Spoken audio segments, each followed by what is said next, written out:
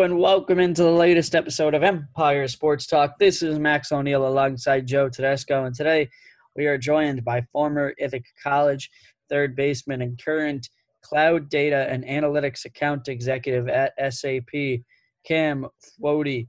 So thanks for coming on, Cam. I appreciate it. Yeah, thanks. Thanks, guys, both for having me. I'm excited. Thank you, Cam. Appreciate it. I'm very excited for this podcast.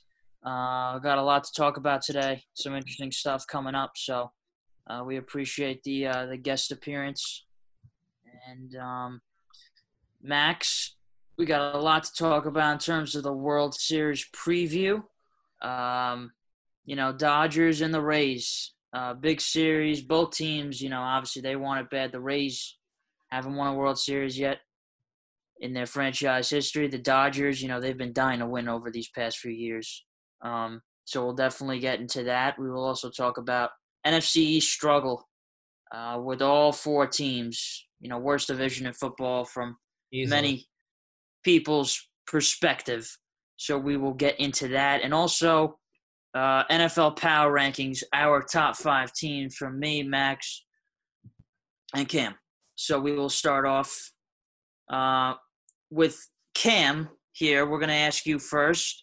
With a World Series preview, Cam, who do you think is going to win this and how many games? And a World Series MVP. Yeah. So when the playoffs started, I was really high on the Rays, and I kind of have been throughout the entire season. So my pick was and has been the Rays. Now that they're playing the Dodgers, I think it goes all 7 games. I know I believe they're playing right now as we're recording this, but I think Tyler Glasnow wins the MVP. I think he gets 2 wins. I think I was telling Max earlier too. I think Tyler Glasnow and Blake Snell are the only 2 Rays pitchers to get wins. I think they both go 2-0. But I think Tyler Glasnow also adds in like a little relief appearance there. He's obviously shown that he can pitch on short rest. He's young. He's got a lot of energy, and he throws gas. So I think behind him, the Rays take it in 7 games, even against a Dodgers offense that, I mean, at times can be shaky, but overall it is not one you want to mess with.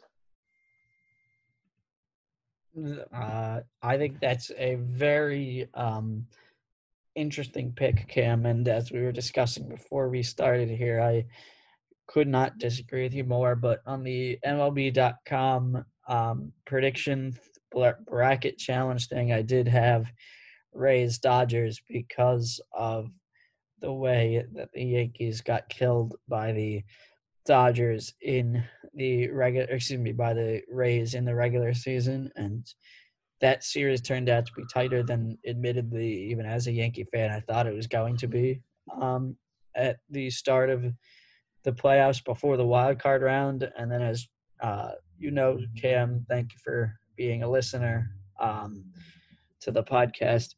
Joe and I both picked the Yankees to beat the Rays very, very high off the wild card win over the Indians. But with that being said, I will pick, and then Joe will come up here in a second, I will pick the Los Angeles Dodgers in 5 games, and I think the World Series MVP will be Mookie Betts, living up to his contract. What do you think, Joe? I agree with you. I think the Dodgers are going to win this World Series. Now, the Rays are going to give them some trouble. Listen, they've been on a tear lately. I think coming into this season, I said that the team with the most potential, the most momentum is what I meant to say, is going to not only get to the playoffs, but go far in the playoffs. And the Rays are a great example of that. I mean, they got off to a hot start in the regular season. Yes, it was a shortened season, and I think that's the biggest reason why. The team with the most momentum was able to, like the Rays, get to the World Series.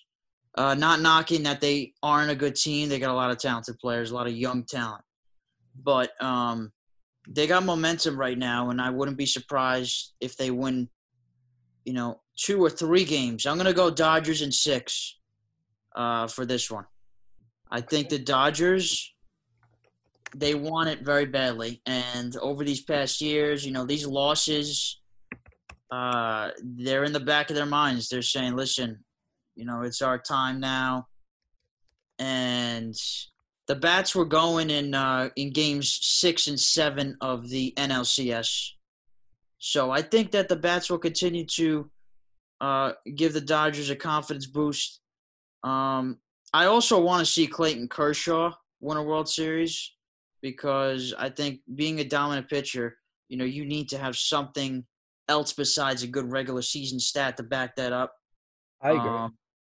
And I think the postseason, as we know, has killed him in the past. So I think if Clayton can come out of this on top, it'll add that much more to his legacy.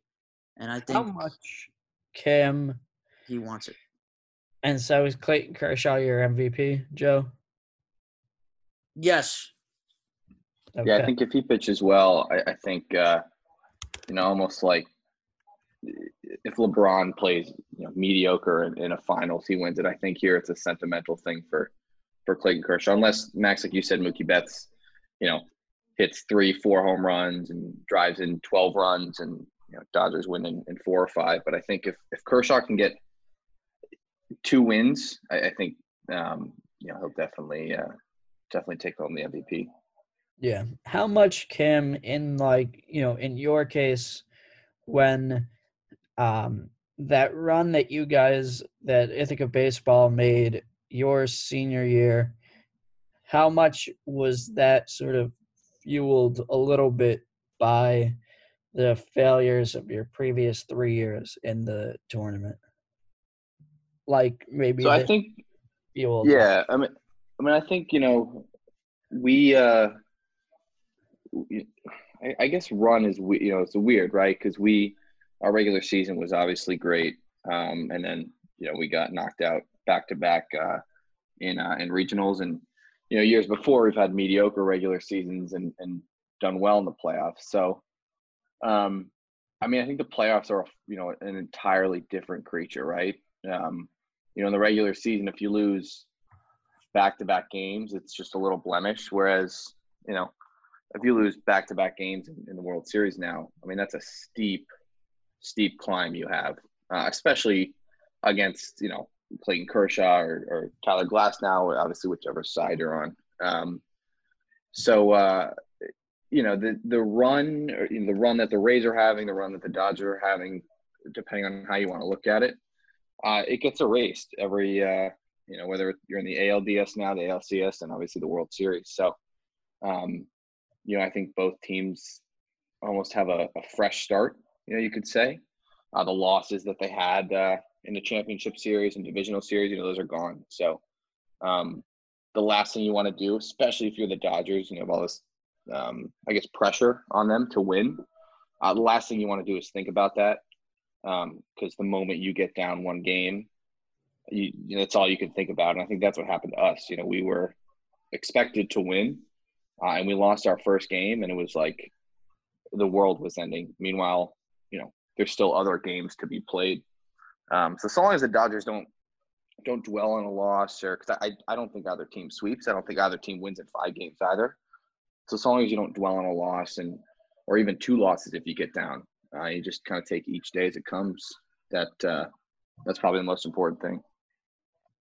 And do you think it's important, Cam, where in that second game when you guys lost, I'm looking at the schedule right now, you won in 12 innings with Webb Little, another former Ithaca baseball player, getting that walk-off hit. Do you think it's important that it's sort of a team effort in a way that it's not just Randy Arozarena, or it's not just Mookie Betts? It's, Jake Generali. It's Adam Gallagher. It's Jack Lynch. It's Woolner, et cetera. Yeah, absolutely. And I can attest to that because right before Webb got the hit to win the game, I struck out looking. So I think we had 2 outs at the time, and we had 1 out with a runner on third, right? So all I needed to do was really, hit the ball the other way or hit the ball in the outfield, and I struck out looking. So, you know, it sucks, and obviously you want to be that guy, but especially being a junior and being there for a while, you understand that next guy's up, and obviously guys at the major league level get that, especially when you're being paid an absurd amount of money. But yeah, I mean, I think it's everybody. I think that's why these teams are so good. I mean, the Rays between Glasnow and Snell, and obviously, I mean, someone like G-Man Choi, right? Someone who's been around for a decent amount of time that is now like, I think at the base of the Rays order. I mean, to me, he seems like a leader. He just seems like a lovable polar bear that everybody gets behind.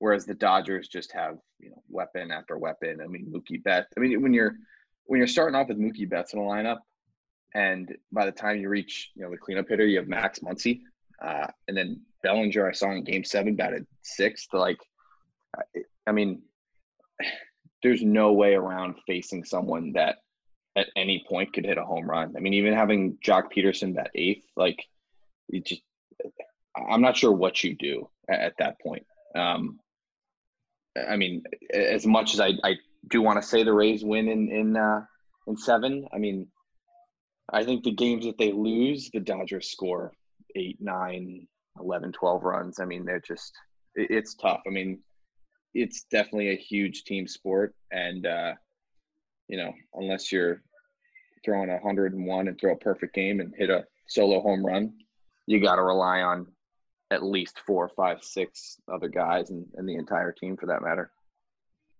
And so that leads, I think, perfectly into the next part of this World Series preview, in that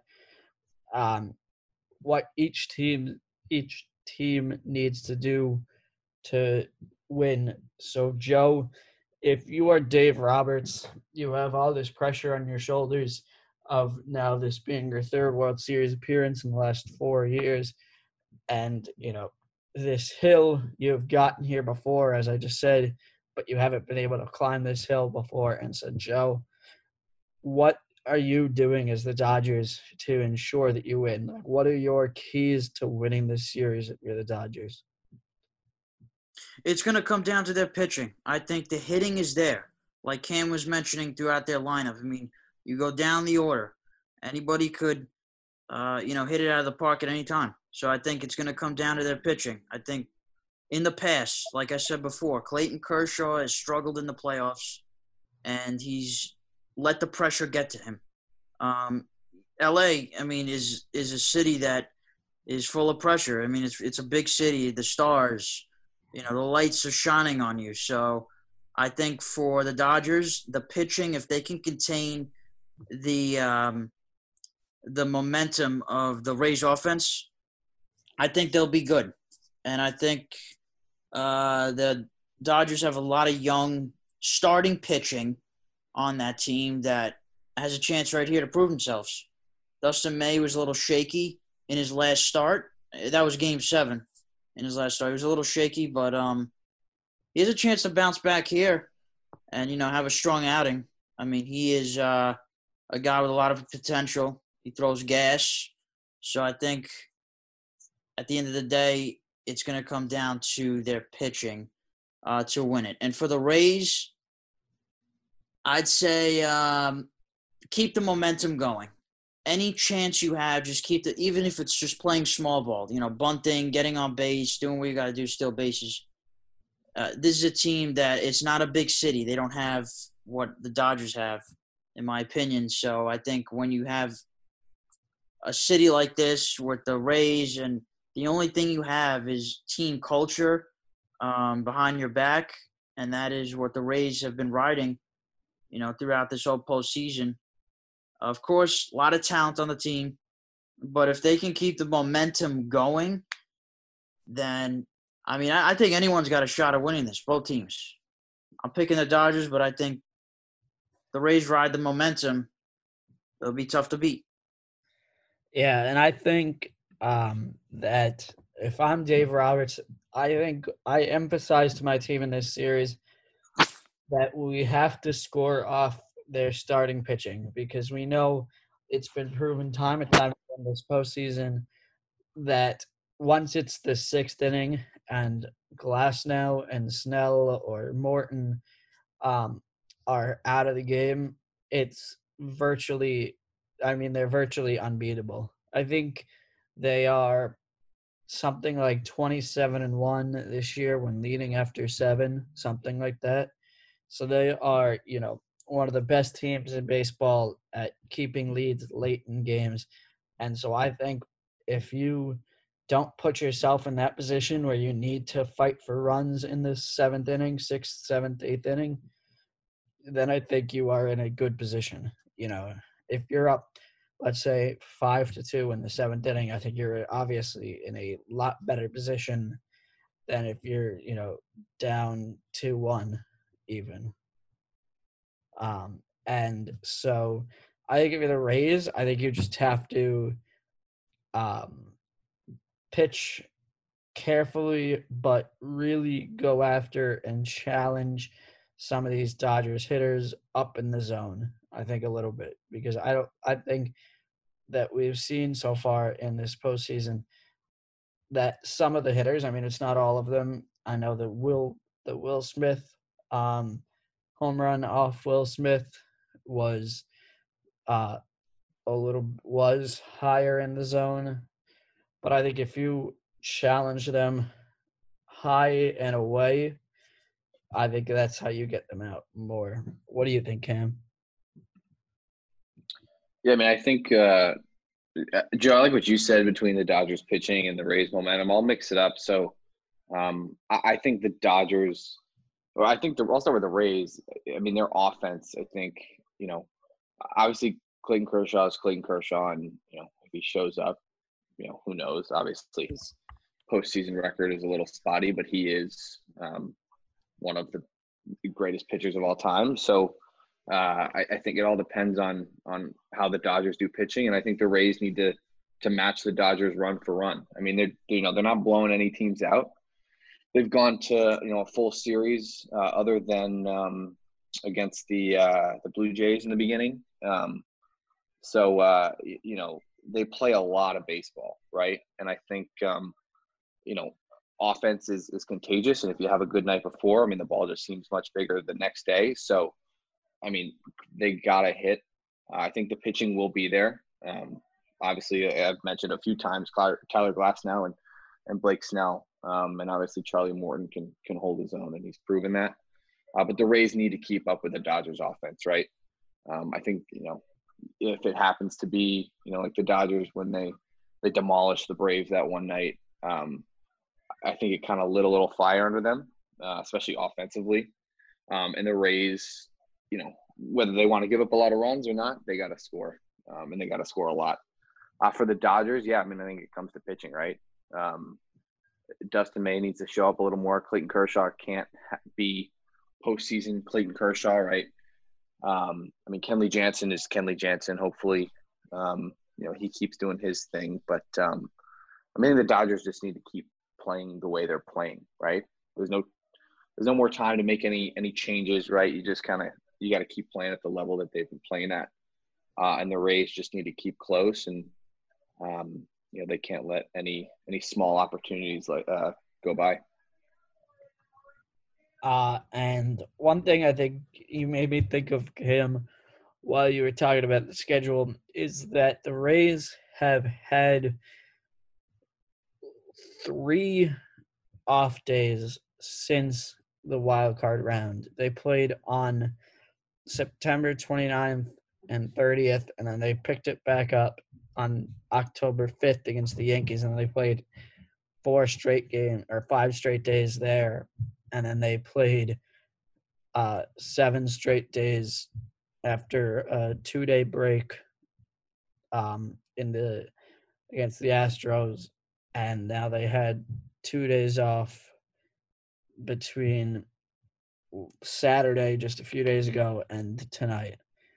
And so I think if you're the Dodgers, you have to make them work. They've pitched a ton of pitches. This format, I think, hurts I think this format, the way it is with so little off days because of the lack of travel, helps the offense way more than the pitching because the pitchers are working a ton. Glass now is working a ton. Like all of these pitchers are pitching a lot. Yeah, Yeah. absolutely. I mean, and that's why I think the Rays need to keep up with the offense, right? Um, the moment they get shut out or score a run, I think if it happens twice, I think they're definitely done. But Joe, like you said, ride the momentum and keep playing baseball, right? It's fun to play a bunch of baseball really quickly, but it definitely does take a toll, especially on the pitchers. Yes. I think if the Dodgers are somehow down 3-0 in the series and it's the ninth inning with a run on first, Dave Roberts is putting a helmet on and he's going to try to steal a base. You I said think that's that what's going to last year, happen. Joe, and I told you that it hurt me. You never know, man. Listen, you never know. I don't think they'll be down 3-0, but Dave Roberts has got a lot of energy. I think he's a great coach, and I really think that this is the year the Dodgers finally break through. But we'll have to see. I think if you're a Dodgers fan, you have to just be – if they don't win this year, I think if you're a Dodgers fan, you just have to be just – you feel like you're almost cursed. Yeah. I mean, what more can you buy? Yeah. I mean, they just gave Mookie that big deal. Yeah, you gave Has Mookie a big deal. I mean, how much more can you get is what I'm trying to say. They have a lot already. And – they got to go from there. They got to win it this time. Otherwise, they don't know where to look. Yes. And to give you guys a very quick update, here in the bottom of the second inning, with no one out, Will Smith is up the Dodgers on a 3-2 count. So he's the leadoff batter in the inning, so nobody is on. Okay. And he just All right. on a ball in the dirt. So we will now move on. Or actually, Joe, really quickly, I apologize for interrupting you. No problem. Looking back at the picks, my bad for forgetting this, but we both picked the Rays and the Dodgers to play in the World Series, Joe. So that gives you a 9-5 record and me a 10-4 record on our playoff picks. So we'll see. We can even put a half a game on who gets the game right, because we picked games this time. So you can catch up possibly with half a game. Okay. All right. We'll see what happens. Yes. So now, moving on to the NFL, we will discuss the NFC East. And yes, I don't even think people want to hear this, but listen, the NFC East right now is the worst. Going back a decade, this division was by far, I think, the best division in football. And now, a decade later in 2020, can't get much worse than this. The Cowboys leading at 2-4. So this division's up for grabs for anyone. Yeah. Will the Cowboys win the division, Cam, or do you think another team will win it? Well, yeah, let me be the I don't want to say the first to say, but the NFC East is atrocious right now. I mean, it definitely doesn't help that Dak Prescott got hurt. I mean, obviously prayers go out to him. That was a gruesome injury, but obviously, I think we all saw the video he posted, and he's in high spirits. But I mean, I don't think the Cowboys are going to have a great record, but I don't see any. First of all, I don't see any way that Washington or New York wins this division. I don't think they come close. I don't think the Eagles are good enough. I don't think they get to be good enough, and I think the Cowboys, if they were in any other division, would be. I mean, maybe they finish second somewhere, third, last. I think Andy Dalton is if you're talking about backup quarterbacks, obviously he's not definitely not the worst backup quarterback. I mean, they still have, Zeke Elliott and Michael Gallup. I think CeeDee Lamb has proven that he's been the best rookie receiver of the big three between Jerry Jeudy and Henry Ruggs. And so they definitely have weapons. I think it's just a matter of if Andy Dalton can put the ball in their hands. And obviously their defense is nothing too spectacular.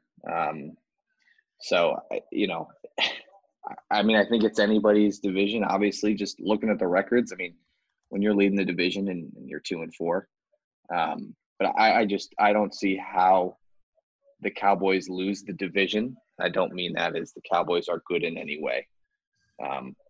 Everyone else is just that much worse. No offense, Max. Are you a Giants fan? I am. Yeah, so I can't imagine you're too high. And I mean, look, if Saquon Barkley was healthy, different story. But I think Daniel Jones just almost looks scared going out there every day. I think. What do you think? I think the thing, Cam, that makes me the happiest about the Giants right now is that they won one game, because my biggest fear with the Giants was that they were going to go 0-16. Because if you win, I was hoping the Jets and the Giants would both go 0-16. That would have been quite a sore thumb for New York. Because if you go, if you're 2-14, 3-13, whatever, nobody remembers you in 10 years. But if you go 0-16, everybody remembers you forever. I didn't want to be remembered forever. For that reason. Yes, for being one of the worst teams in NFL history. We'll always remember the 0-16 Lions and the 0-16 Browns. But we're not going to remember the Browns. I clearly remember 0-7. I mean 0-7. 0-16 Lions. That was from 2007, right? 2008, yeah. I remember the thing I remember the most about that team was Dan Orlovsky, who's now on ESPN, running out of bounds for a safety. He's a running out of bounds analyst at ESPN. And so I'm glad that they won, and I genuinely think that the team that wins the NFC East could win the NFC East with 4 wins. And I don't know how. I think the most entertaining thing in football right now would be a team winning the NFC East, and the most 2020 thing of all time would be a team winning the NFC East with 4 wins and getting really hot and, throwing just a giant thing of TNT into the playoffs and making a run to the Super Bowl. I think that would be hysterically wild. So, I think that the Cowboys are not winning this division, and I'll tell you why. Andy Dalton was cursed from playing in Cincinnati. Now, he was pretty good in Cincinnati for the first 5 years of his career, but I think that he's not a quarterback that's going to lead a team to a playoff run or, even in this case, winning a division. I think no matter how many weapons he has, he's got 3 stud receivers, including Gallup. I think Gallup's great. And, of course, Zeke is going to do his thing. But I think at the end of the day, you need a quarterback when you're down in games to bring you back. Their offensive line's a little hurt, but Dalton isn't going to do the job. I think that hurts the Cowboys as well, is that, over the last few years – sorry to interrupt you, Joe. Over the last few years, they built this offensive line with, Zach Martin and various different pieces, Travis Frederick, and now Travis Frederick is retired, and, Zach Martin left the game yesterday hurt.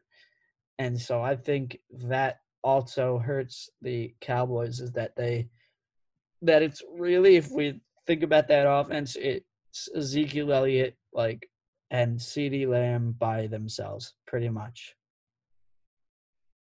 Yeah, you throw Amari Cooper in there for sure. But I think But, without an offensive line and with a subpar quarterback, I don't think you can do much. Do you agree, Cam? What do you think? Yeah, I mean, I think it all hinges on how Andy Dalton does. I just picked him up as my backup quarterback in one of my fantasy leagues, and Was it the I may just no, it was a different one, but I may drop him now because I mean, I think he threw 2 picks and he did throw a touchdown and 220-ish yards, but I mean, I don't know. I look at, obviously you take their division games out, right? They have the Steelers, the Vikings, the Bengals, and the Ravens and the 49ers. I mean, I don't see them coming close to beating the Steelers, the Ravens, the 49ers. I mean, maybe they squeak a win out of the Bengals. Uh, who knows if Dalvin Cook will be healthy by the time they play the Vikings in a couple weeks. But I don't know. I mean, they beat the Giants by 3 in a super high scoring game.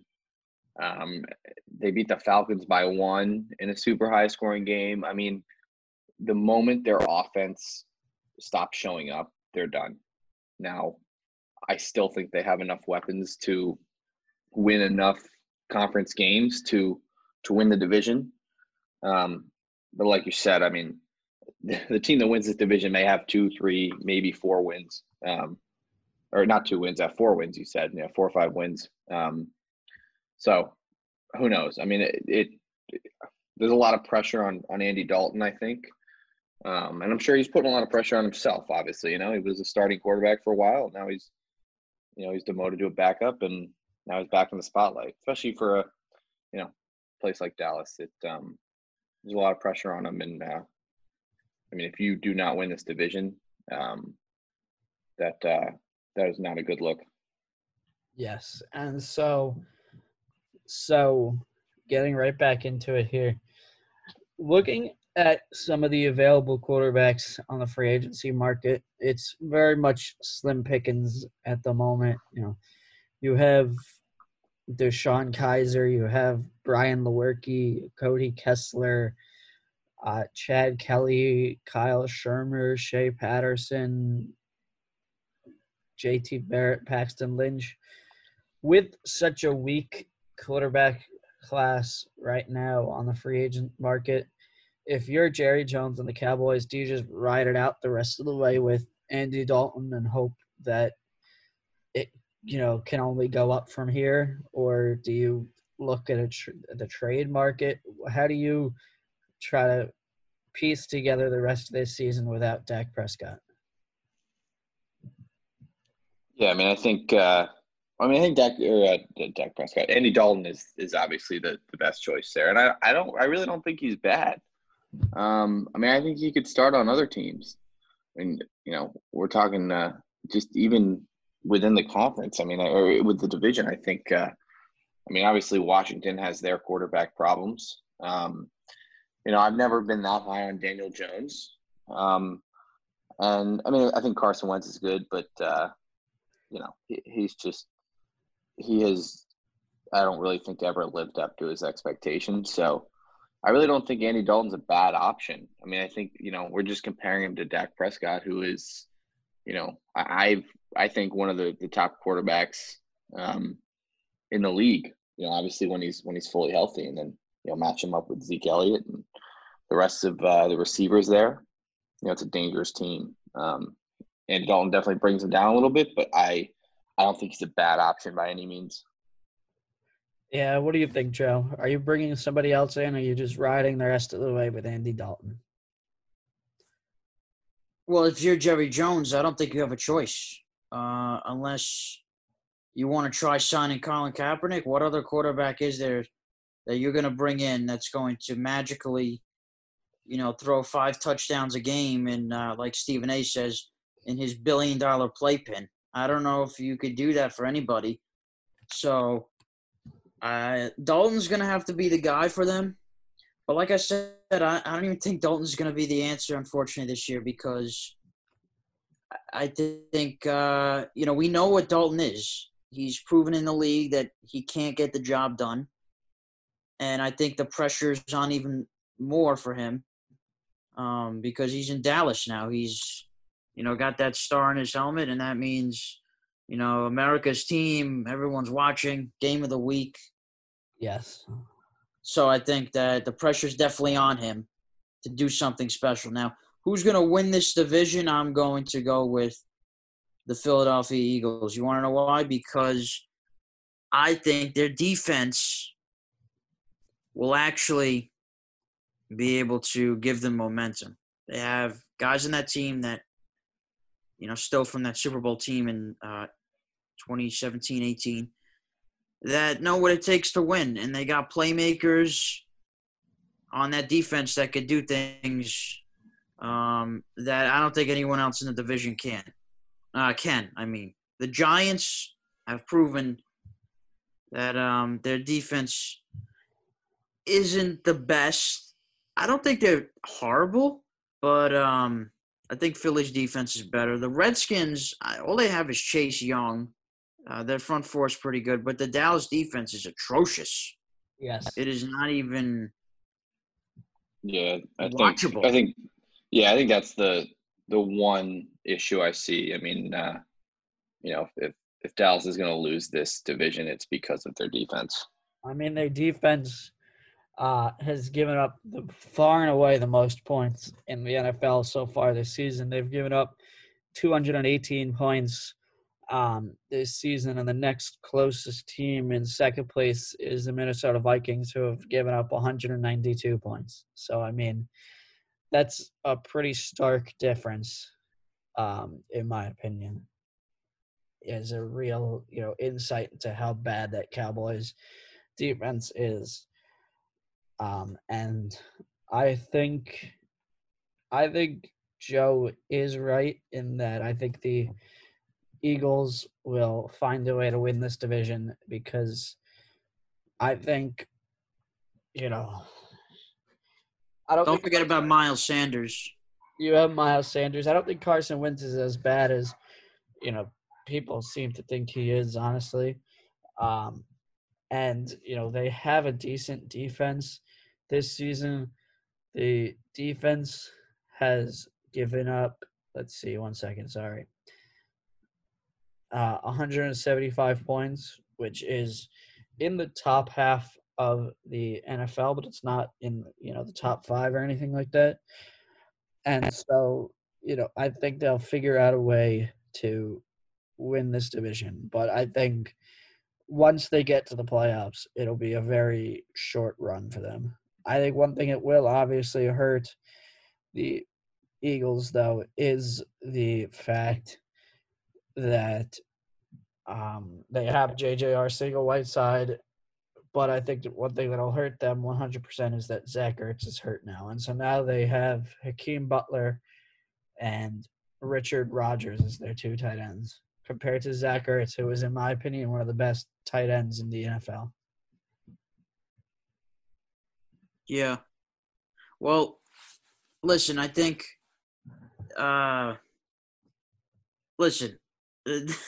this division is atrocious, and the fact that we even have to, pick a team to come out of this when the top team in the division is 2-4 right now is pretty empire.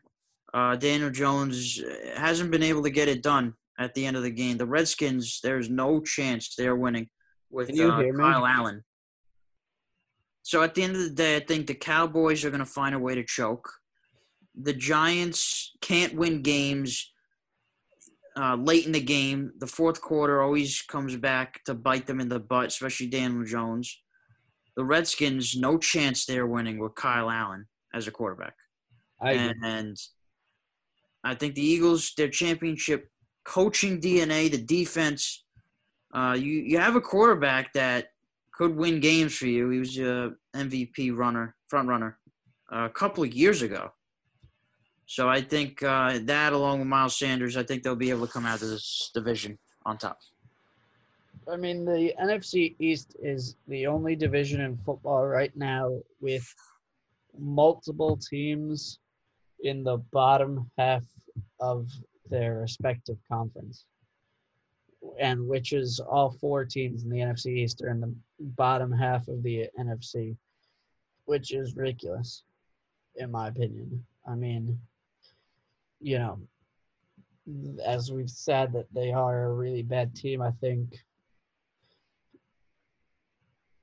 And so I think one thing that could help the Giants is if they're more disciplined, because Giants, and I'm saying this as unbiasedly as humanly possible, could somewhat easily be in this division right now, because they really only got destroyed in one game, that game against the 49ers. They played well against the Cowboys, but they let them back in, and they turned the ball over too much. That Daniel Jones fumble recovery for a touchdown killed them in that game, and then that drive at the end, they couldn't stop a nosebleed. That Bears game, they were driving down in week 2, they were driving down the field, and they got an offensive holding that ended the game. So, if you wipe away those two, and in the Cowboys game, you had 2 penalties that wiped away touchdowns. The Giants only lost by 3. If you only eliminate one of those touchdowns, let's say, the Giants have back-to-back wins, and we're talking about the Giants being a 2-4 team, and with back-to-back wins in first place in the division. And who knows what will happen with the Giants. I think that is one thing, if we want to be a little bit positive about the New York Football Giants, we can look at, is that they haven't played awfully like they're just getting smacked around in any game really, except for that 49ers game where they lost 36-9 and just nothing worked. What do you guys think of that, Joe? Yeah, I mean, so Max, I'll give this to you. Let's just say the Giants finish last. Do you think they come even close to drafting Trevor Lawrence if they have the first pick? I think you have the first pick. I think if you have the first pick, it's because Daniel Jones couldn't do anything. And so I think, yes, at that point in time, you kind of give up on Daniel Jones and take somebody that I think is a generational quarterback in Trevor Lawrence. Joe, what do you think? You think they take him, or you think they might try and trade for picks and whatnot? That's a good question. I believe they should take him. And not that Daniel Jones isn't good, like I said before, but I think that when you have a generational talent like Max was saying, it's very, very hard to pass on him. And the quarterback position, as we know, is the most valuable position in all of the NFL. It gets you championships, puts you on top. It really gets a whole team, and it turns them upright. I mean, it takes the whole team, and it gives them momentum that they need. And the quarterback, I mean, look at Mahomes in Kansas City. Pat Mahomes is a generational talent, and I think without him, they're still a good team, but they're nowhere near what they are now. And I think Lawrence would be able to do that for a team like even the Giants. And I think if you are going to pass on Trevor Lawrence, that's one of those decisions as a GM that immediately from the moment that you submit a pick that isn't Trevor Lawrence, the heat on your seat gets turned up to 11, and that you better be damn sure that pick that you're selecting will be, I mean, I'm not even exaggerating here, a multiple-time Pro Bowler.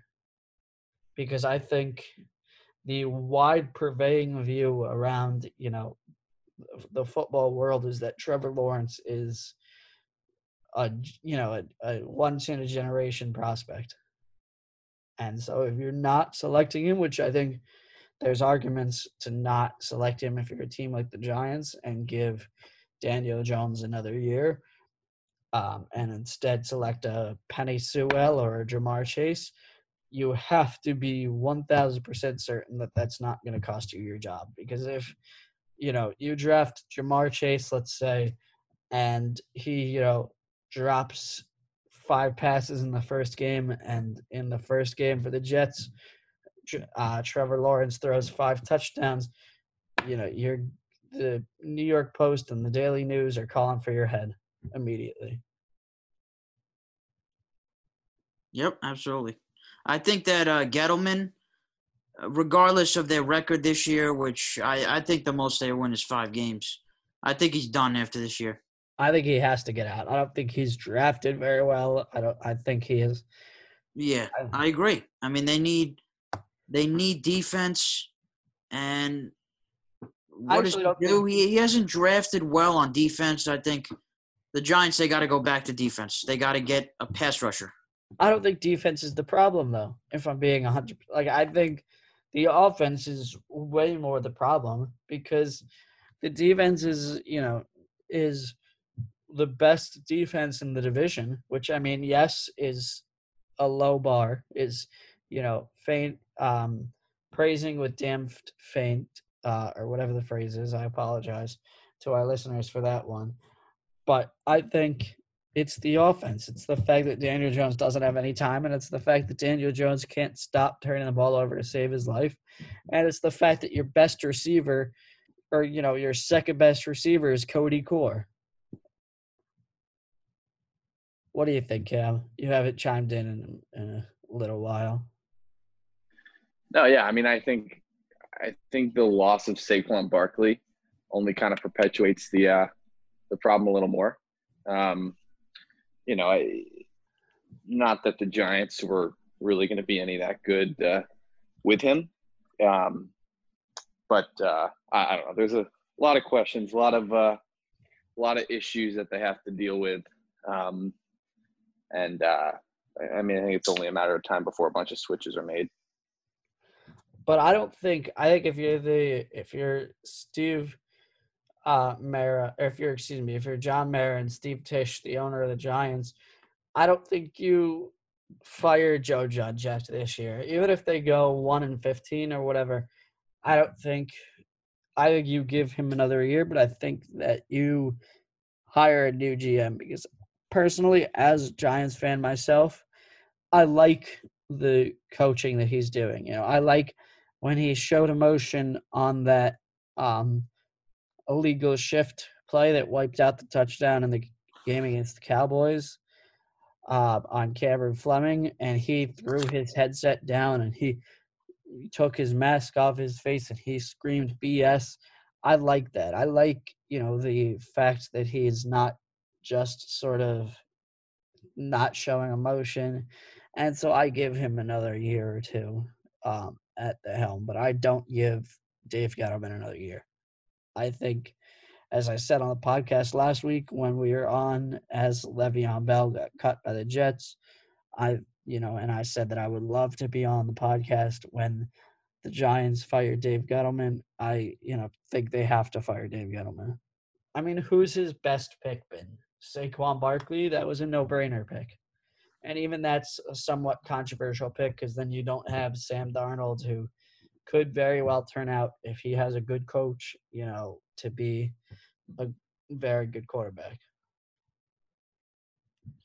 Max, I disagree. I think at the end of the day, the Giants' defense has been good, yes, but the pass rush, I think, needs to get better. And I think sometimes the pass rush is nowhere to be found, and they give quarterbacks like Kyle Allen all day to throw, which is ridiculous. I think they need to get somebody. I mean, listen, they had an opportunity last year to get Chase Young, but they couldn't even lose right. I mean, they knew at the end of the day they're not making the playoffs. I would have just tanked for him. He is a very good talent, generational. And I think they need someone like him. They need a pass rusher, an edge rusher. Get to the quarterback. They need not saying to go try to get LT of what they had years ago, but I'm saying, get someone that has the ability to get to the pass rush, get to the quarterback, even with a good O-line. And I think, one of his worst moves on the defensive end, far and away, was the trade of Leonard Williams. I am not a fan of Leonard Williams at all, and I think trading 2 picks, including a third, they used that the Jets used to select Ashton Davis, who I'm pretty sure he's okay, 43 return yards and 1 tackle so far. Um, in week 1, he had 1 tackle. I don't know how much stats he has right now. I apologize, but I'm going to say 1 tackle max. what? That's it for the whole season. I hope not. He has. Let's see his stats right now. Ashton Davis has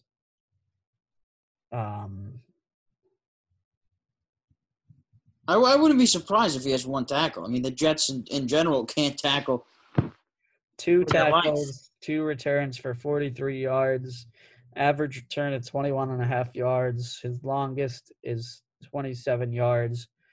So, like, he hasn't been awful in a special teams return. And I think, in a special teams role. And he, could have helped the Giants. I think the Giants could have used that 3rd-round pick to select somebody who I'm a big fan of, like Julian Aquara, who has played well for the Lions. So, what do you think? What do you think do you think that was a terrible trade, Cam? The Leonard Williams trade? Like, what is, in your opinion, the worst move that he's made?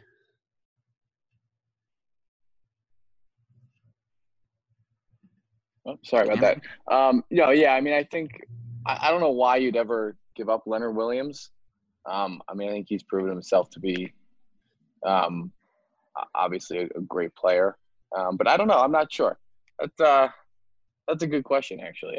I've yet to think about that. And so one quick correction before we move on here. Due to an injury, Julian Aquara has yet to play this season or have any stats. So we'll see how he plays when he does play. And so moving on here, Cam, give me your top 5 teams right now in the NFL. Let's do this. We'll each give our number 1 team, and then our number 2, 3, etc. So Cam, yeah. So your... I think to start solely based right now, just this year, I think the Seahawks are my number 1 team. I don't necessarily know how you can pick against them. I think Russell Wilson is hands down the best quarterback in the league. That's obviously with Pat Mahomes. But obviously just playing right now, I think the Seahawks are number 1. Chris Carson's great. DK Metcalf is having a great season. And obviously Tyler Lockett is, I think between DK Metcalf and Tyler Lockett, I don't even know who their wide receiver 1 is, but they have a great offense to work with. Yeah, I also actually in my rankings right now have the Seahawks ahead of teams like, the Chiefs. I think Russell Wilson is the easy choice and very much sort of the betting favorite for MVP this season. They lead the league with 23 touchdowns on offense. Russell Wilson has completed 72% of his passes. Like, I think they are a team that is very much a well-coached team and a team that is a very dangerous team to be reckoned with. Who's your top team in the NFL right now, Joe? I agree with both of you guys. The Seahawks are number 1 for me. And the reason being Russell Wilson. I said it before the season. If Pat Mahomes doesn't win MVP, Russell Wilson is right there. He, in my opinion, was underrated in prior seasons, and now people are seeing that this guy is not only legit, as we always knew, but he is the top quarterback in the league. I think he's better than Mahomes right now. I take him over Mahomes. And He's got receivers that can get the job done, like Lockett and Metcalf. Metcalf's a monster. He's intimidating. I mean, I would not want to be a corner facing him in the red zone, that's for sure. But the defense as well, the addition of Jamal Adams, playmaker like him in the secondary is pretty scary. And I think that's why Seattle, Wilson, Jamal, of course, good coaching. They're the reason why they're number one in my book. Yeah, I think that is another thing that we were talking about with bad GMs in New York football. That trade of Jamal Adams made absolutely no sense. I don't remember what they got for him, but whatever they got was just not worth it, because he is arguably the best defensive back in the NFL. I mean, is that I don't really think that's a controversial take, to be honest. So, yeah. And so Cam, we'll keep it going in that order. Who is your number 2 team in the NFL? The Chiefs. I mean, I think if the Seahawks were playing at the top level right now, the Chiefs would be number 1. I think even the Chiefs, have not been playing close to their best football. But I mean, it's hard to say the Chiefs are not. I mean, if they're not 1, they have to be 2 for obvious reasons. Yes. I agree. I mean, I think last night in particular was a huge night for the Chiefs in that they ran for 245 yards, which is a completely new part of their offense, that they really didn't previously have the ability to access. It's even tied for the most rushing yards in a single game in Andy Reid's entire career, not just with the Chiefs, but back with the Eagles, where he was, for a long time. And so I think they are just as good, if not a little bit better than they were last year. Where they struggle to me is that they have offensive line worries now with Kelechi Osemele and Mitchell Schwartz, both destined for the IR, I believe. And so who is your number 2 team in the NFL, Joe? My number 2 team in the NFL is going to be the Pittsburgh Steelers. They have shocked a lot of people this year. And that's interesting. Their defense, in my opinion, is the best defense in football. And I think it's by far. Minkah Fitzpatrick was a steal for them.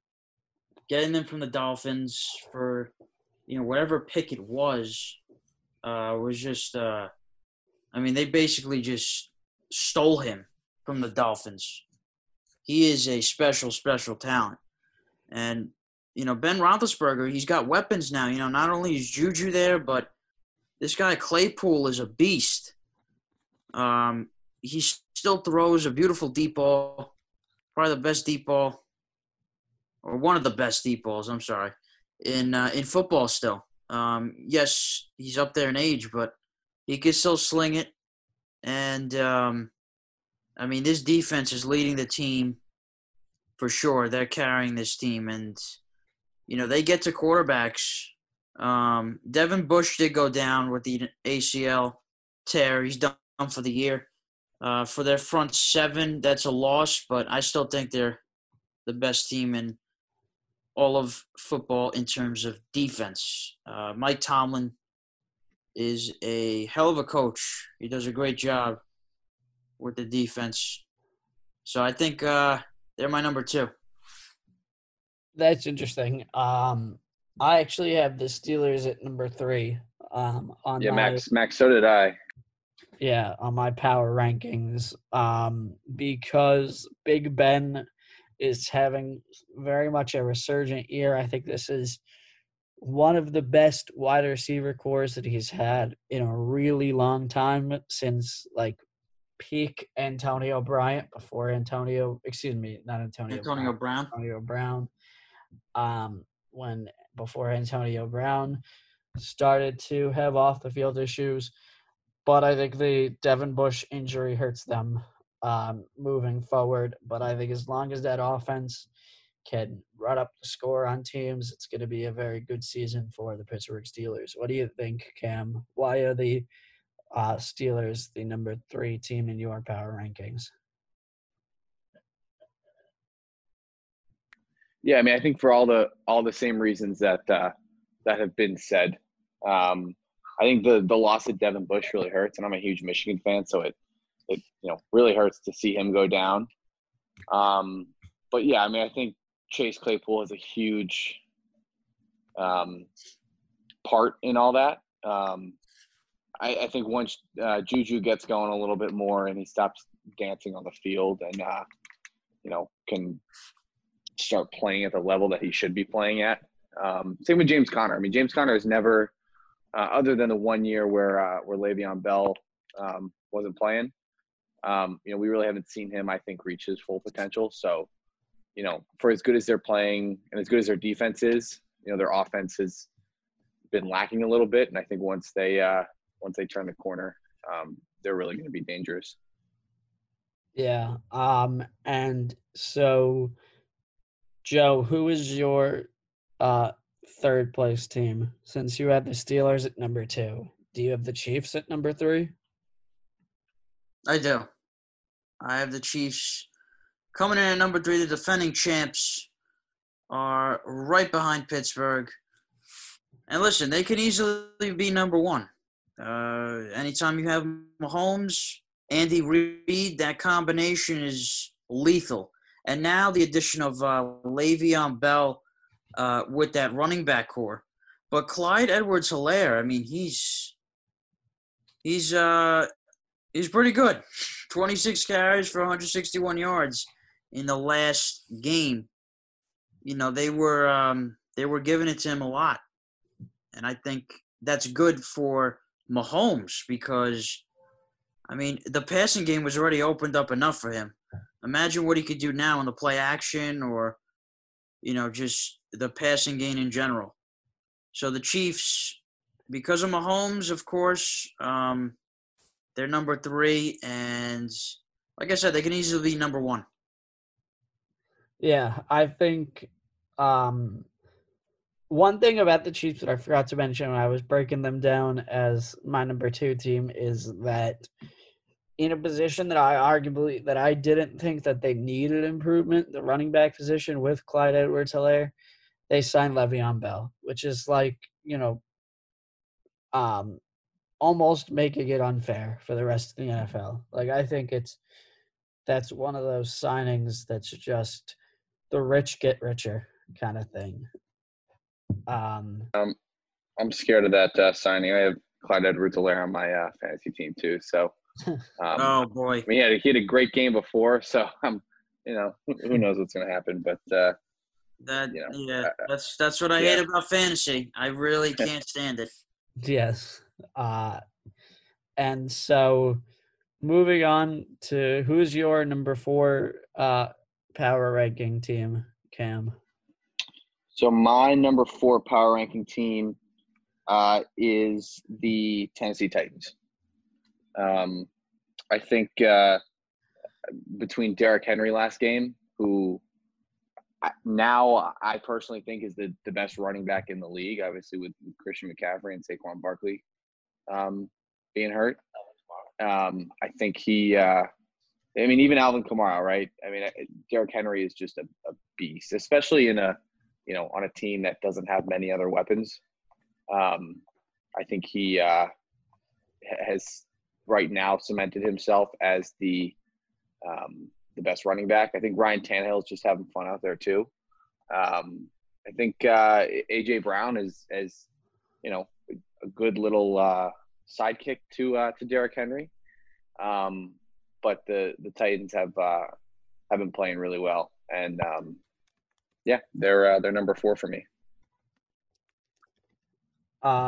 And I think my number 4 team, you and I, Cam, great minds think alike once again, the Tennessee Titans. And really, I think all I need to say is Derrick Henry as to why they are a 5-0 football team right now. I mean, he is, I agree with you, Cam, the best running back in the NFL. And I'd argue that if he plays like this, even when Saquon Barkley and Christian McCaffrey are perfectly healthy, I think he is the best running back in the NFL. I mean, this season, he has 5 games, 588 yards, and 6 touchdowns. So, 4.8 yards per attempt. So, I think he has played very, very well so far this season. So, who is your 4th team on your power rankings here, Joe? The Titans. Agree with both of you guys. At the end of the day, I think Derrick Henry of course, he's a beast, but I think it comes down to Ryan Tannehill just being great. I mean, the guy, when he was in Miami, we thought, he was good. He's a good quarterback, but now he's like, they were talking about him in the MVP race. I guess you could throw him in there. Maybe that's a little much, but at the end of the day, the coaching is definitely helping him out. His passer rating has been over 105 and above since he's gotten to the Titans, with a total of 7 interceptions and 28 touchdowns, 3,500 yards passing as a Titan. He is just playing great football. Derrick Henry opens up the passing game for him, but I think at the end of the day, he's not turning it over. He's making good decisions, and he has turned the corner in his career. Cam, who is your number 5 team in the power rankings this week? So my number 5 team is the Green Bay Packers. And I say that only because Aaron Rodgers is playing great. Aaron Jones is playing great. And Devontae Adams, well, when he's healthy, is playing great. So I think they have the best 1-2-3 punch offensively in the league. Until maybe Michael Thomas comes back and is healthy. But I just think that they're playing super well. And right now, I think other than the 4 teams in front of them, they can beat pretty much any other team. What do you think about that bad loss, though, that they suffered to Tampa this weekend? 38 points scored by the Bucs. Yeah, I mean, I think Tampa Bay is really good, right? I think I had them just outside my top 5. But it's not like they're losing to Washington or they're losing to Minnesota or something. They lost to a good team, right? And again, they haven't truly been healthy all year, right? Between Devontae Adams, I mean, obviously Allen Lazard's not playing. I think if he was playing, their offense would be unstoppable. But those losses are coming. You're not going to go undefeated. I think it's better they're getting out of the way now. Yeah, I think, and so I think they are a very good team, but I think that loss soured me away from them as my number 5 team, and so instead, my number 5 team will be the one and the only New York Jets. Nah, I'm just playing. I want to see your face there, Joe. Ha, ha, ha, ha. Thank you. Actually, they're my number 1 team, Joe. So, Oh, okay. All right, Cam, you're going to be the new co-host. Deal. After that comment, I should be. I can't. My number 5 team is the Baltimore Ravens, in all seriousness. That team, I think, is a very good team. I think Lamar is one of the best quarterbacks in the National Football League. But they this year, in my opinion, very surprisingly, has not been as impressive of a team as they were last year. When they were, a top team in the NFL. So that's why they're not higher on this list. If they're playing like, the Chiefs have played this year or the Seahawks, like they would be in the top two, arguably. But they've really, I think, taken a step back this season. But they're still 5-1. They're still a good team. They're still putting points up. And so that's why they come in at number 5 on my list. And so, Joe, to finish off the power rankings, who is your number 5 team in the NFL? Number 5 team, I'm gonna go with the Bucks. I think they have finally started to get it together. Yeah, they have a couple losses, but I think at the end of the day, Tom Brady, the greatest player of all time, in my opinion. He, leading the Bucks team is going to lead them to a lot more wins. He's finally got the talent he needs. Unlike right now, the atrocious receiving core that Cam Newton has to deal with, he doesn't have to deal with anymore. He's got Gronk back, who is also starting to pick it back up. Mike Evans and Godwin, both starting to get a connection with Brady. So at the end of the day, Brady, and you start to see Brady more often than not, he's screaming on the sideline, trying to get these players to get on the right page with them. And I think that's what leaders do, and that's what Brady's going to do throughout the season because being on a new team, requires some adjustments. So I think at the end of the day, Brady is going to lead this team to the playoffs, and we'll see how far they get. I actually disagree with you, Joe, in the fact that that's what leaders do. I think that he at points can be a leader, but I think at points he is a little bit of a sore loser. As I think it was Marcus Spears pointed out on Twitter the other day. But I think that he, and it's true, he is a sore loser, I think. But I think the yelling at points can come off as a little bit of a bad sport, a little bit of kind of a jerk, if we're being honest. Because personally, like if it was me, I don't respond well to yelling. And so if he's in my face when I mess up and drop a pass and yelling, I'm going to get pissed off and be like, stop, effing yelling at me. And so I personally don't think that that's a good leadership quality, but I think it's every person responds to different things differently. Yeah, I mean, I think there's a time and a place, right? I think when he was caught yelling, it was after a couple penalties, and a couple dumb ones, right? So, I think he's been around for so long, and I'm sure he obviously it's different, right? Who knows if the team responds well to yelling or him staying quiet, but I think he to be honest, I don't know if I've ever seen him yell like that. So, I think definitely the frustration too. He's on a new team. They're maybe not playing as well as they should be. I think that obviously, no matter how good you are, that can get to you at some point. So, but for someone of his status, he definitely has thought of and tried everything in the book.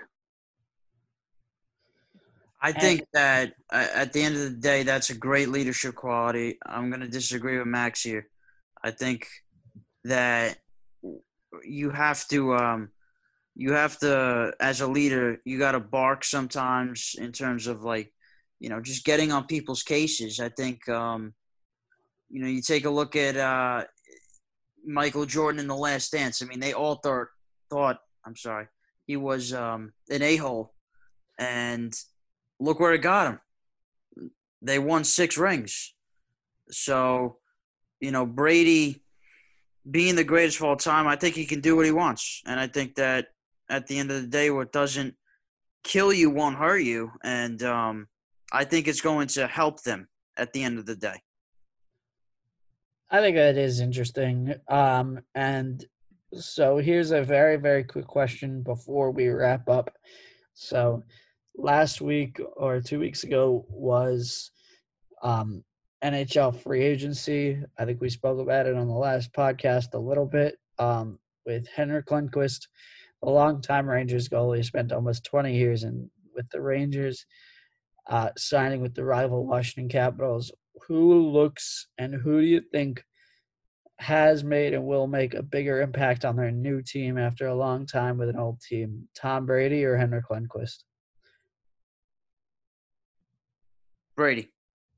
You think? Yeah, I mean, I think Brady too. I know. I think he's I the don't think. best player of all time, and I think I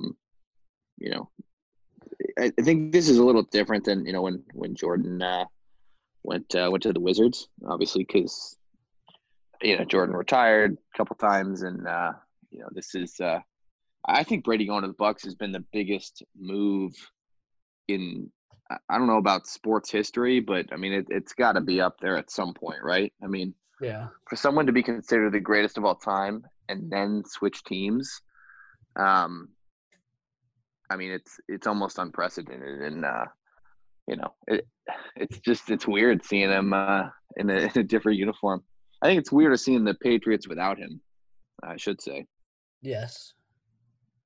I think it'll be, and I do agree with you too that Tom Brady will make more of an impact with the Buccaneers than Henrik Lundqvist will make with the Capitals, because Henrik Lundqvist is not going to be the starting goalie. He will very much be sort of the backup goalie in Washington, whereas Tom Brady is the starting quarterback, everyday quarterback in Tampa.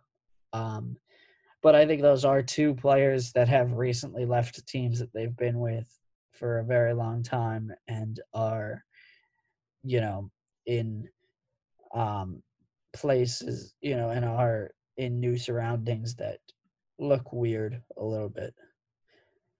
And so thank you very, very much for joining us, Cam. We both greatly appreciate it. And Thank you, Cam. I do appreciate you coming on. Of course, thank you. I figured I had a nice new perspective from Max's bold predictions, I guess you could call them. The hot takes, yeah. The hot takes, yeah. Yeah, the Jets being number one in the power rankings, yeah. Mm-hmm. But I texted, by the way, Cam, I texted Joe earlier today when we were putting together the rundown to see if he wanted to do a bottom five, just so I could trash the Jets a little bit. But he decided against it. Hey, you know what? The Giants are right there at number 2, so best be careful. You're right. I can't laugh at them too much as a Giants fan, unfortunately. Hey, at least how about that though? You're the second worst team in the league and the second worst team in your city. Yeah. At least the Yankees are pretty good, even though they lost in the ALDS. They're the only team in New York sports keeping me sane right now. And so, again, thank you, Cam, for coming on to the podcast. I greatly appreciate it. And this has been Max O'Neill alongside Joe Tedesco and special guest Cam Fuoti. So please tune in again next time, and please like and share this all over social media. Tell all your friends that this is the best podcast around. And so thank you very much. Thanks, guys. Appreciate it.